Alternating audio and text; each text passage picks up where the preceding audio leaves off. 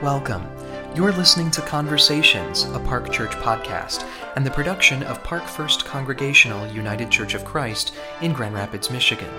Park Church is a community where everyone is welcome, where the diversity of God's creation is celebrated.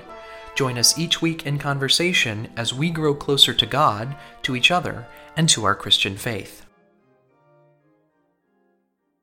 There are books we love. Books that, if we own a physical copy, probably sit on our shelves, dog-eared and well-used.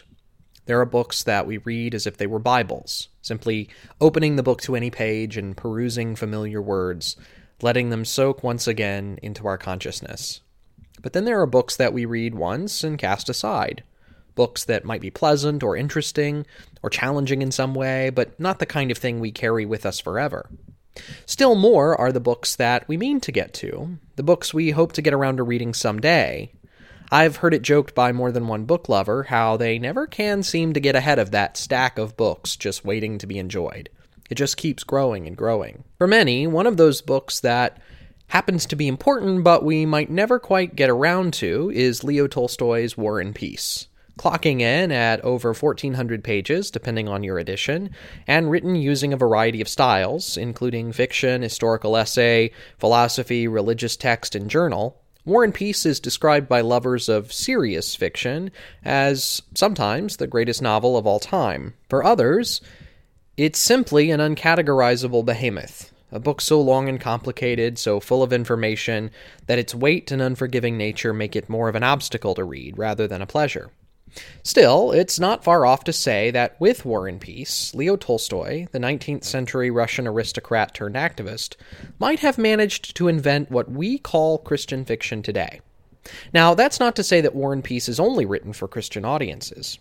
On the contrary, it's a book with something for everyone, regardless of religion. But it's also a book that is deeply concerned with questions of the Christian faith. A book in which Tolstoy actually wrote himself in as a character, struggling to live a life of Christian conviction, while feeling that he always falls short. For readers today, it can be hard to understand just how deeply loved Tolstoy was as a celebrity figure. People did, and many still do, make pilgrimage to various sites associated with Tolstoy's life and work. He's infinitely quotable, and some of his most devoted readers actually carry around collected books of his sayings just to draw strength from in their daily lives. In many ways, he was considered a saint, but in many others, he was just an ordinary sinner. And it's this tension between good and evil within Tolstoy's own soul that make him such a fascinating Christian figure. For one thing, he liked to drink. He also liked to gamble. He was skirt chaser is a term that might have been used at the time.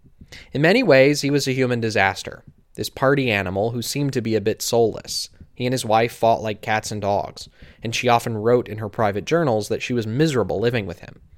In War and Peace, meanwhile, Tolstoy's longest and arguably greatest work, his fictional counterpart, Pierre, struggles with much the same shortcomings. Pierre is an ostensibly good kid who wants to live a life of Christian discipline, hard work, and moral principle. The problem? Well, he enjoys wine, women, and song a bit too much. Throughout the novel, Pierre is transformed by his experiences in war, love, and in striving to make his native country of Russia a just and compassionate society for all, much like Tolstoy himself. However, unlike Pierre, Tolstoy himself was never quite perfected. He died, a beloved figure, but not exactly a saintly one, after a nasty separation from his wife just days before. Their relationship was never mended. He never achieved the kind of ascetic, Christ-like existence to which he aspired. But frankly, his struggle is fascinating enough. I too struggle, as we all struggle, I suppose, with doing the right thing. St. Paul says the spirit is willing, but the flesh is weak. Surely most of us can relate to the feeling that we want to get it right. We want to do the right thing, but we keep getting in our own way. I feel that way so often, and not just in my spirituality. I feel it with my diet, with my exercise habits, with the ways I mark idle time, with the kind of reading I do, with the spiritual disciplines I undertake, basically in all aspects of my life. In fact, I think it's safe to say there's no aspect of my life relative to self-improvement where I don't feel a shortcoming, a sense of trying hard but not quite hitting the mark. In this way, Tolstoy's work, War and Peace, and others too, speaks to me as a Christian.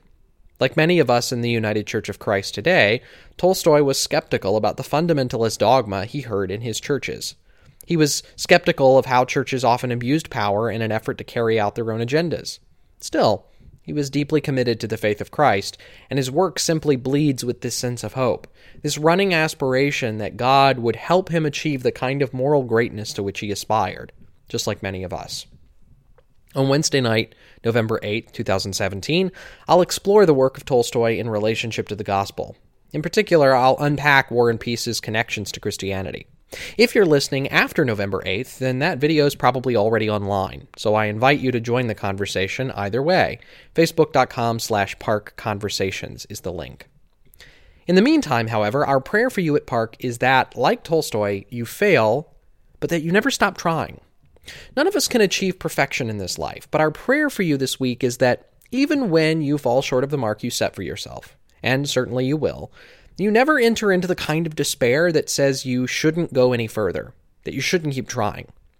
We pray you find strength and wisdom to grow, that we all do, and that, like Tolstoy, we all continue to look to God for the wherewithal to improve. Amen.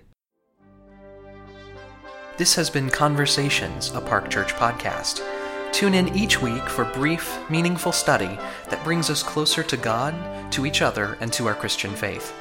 Join Park Church for worship on Sunday mornings in downtown Grand Rapids at 10:30 a.m. and for adult study throughout the year as announced. Blessings to you, and we hope you'll join us again soon.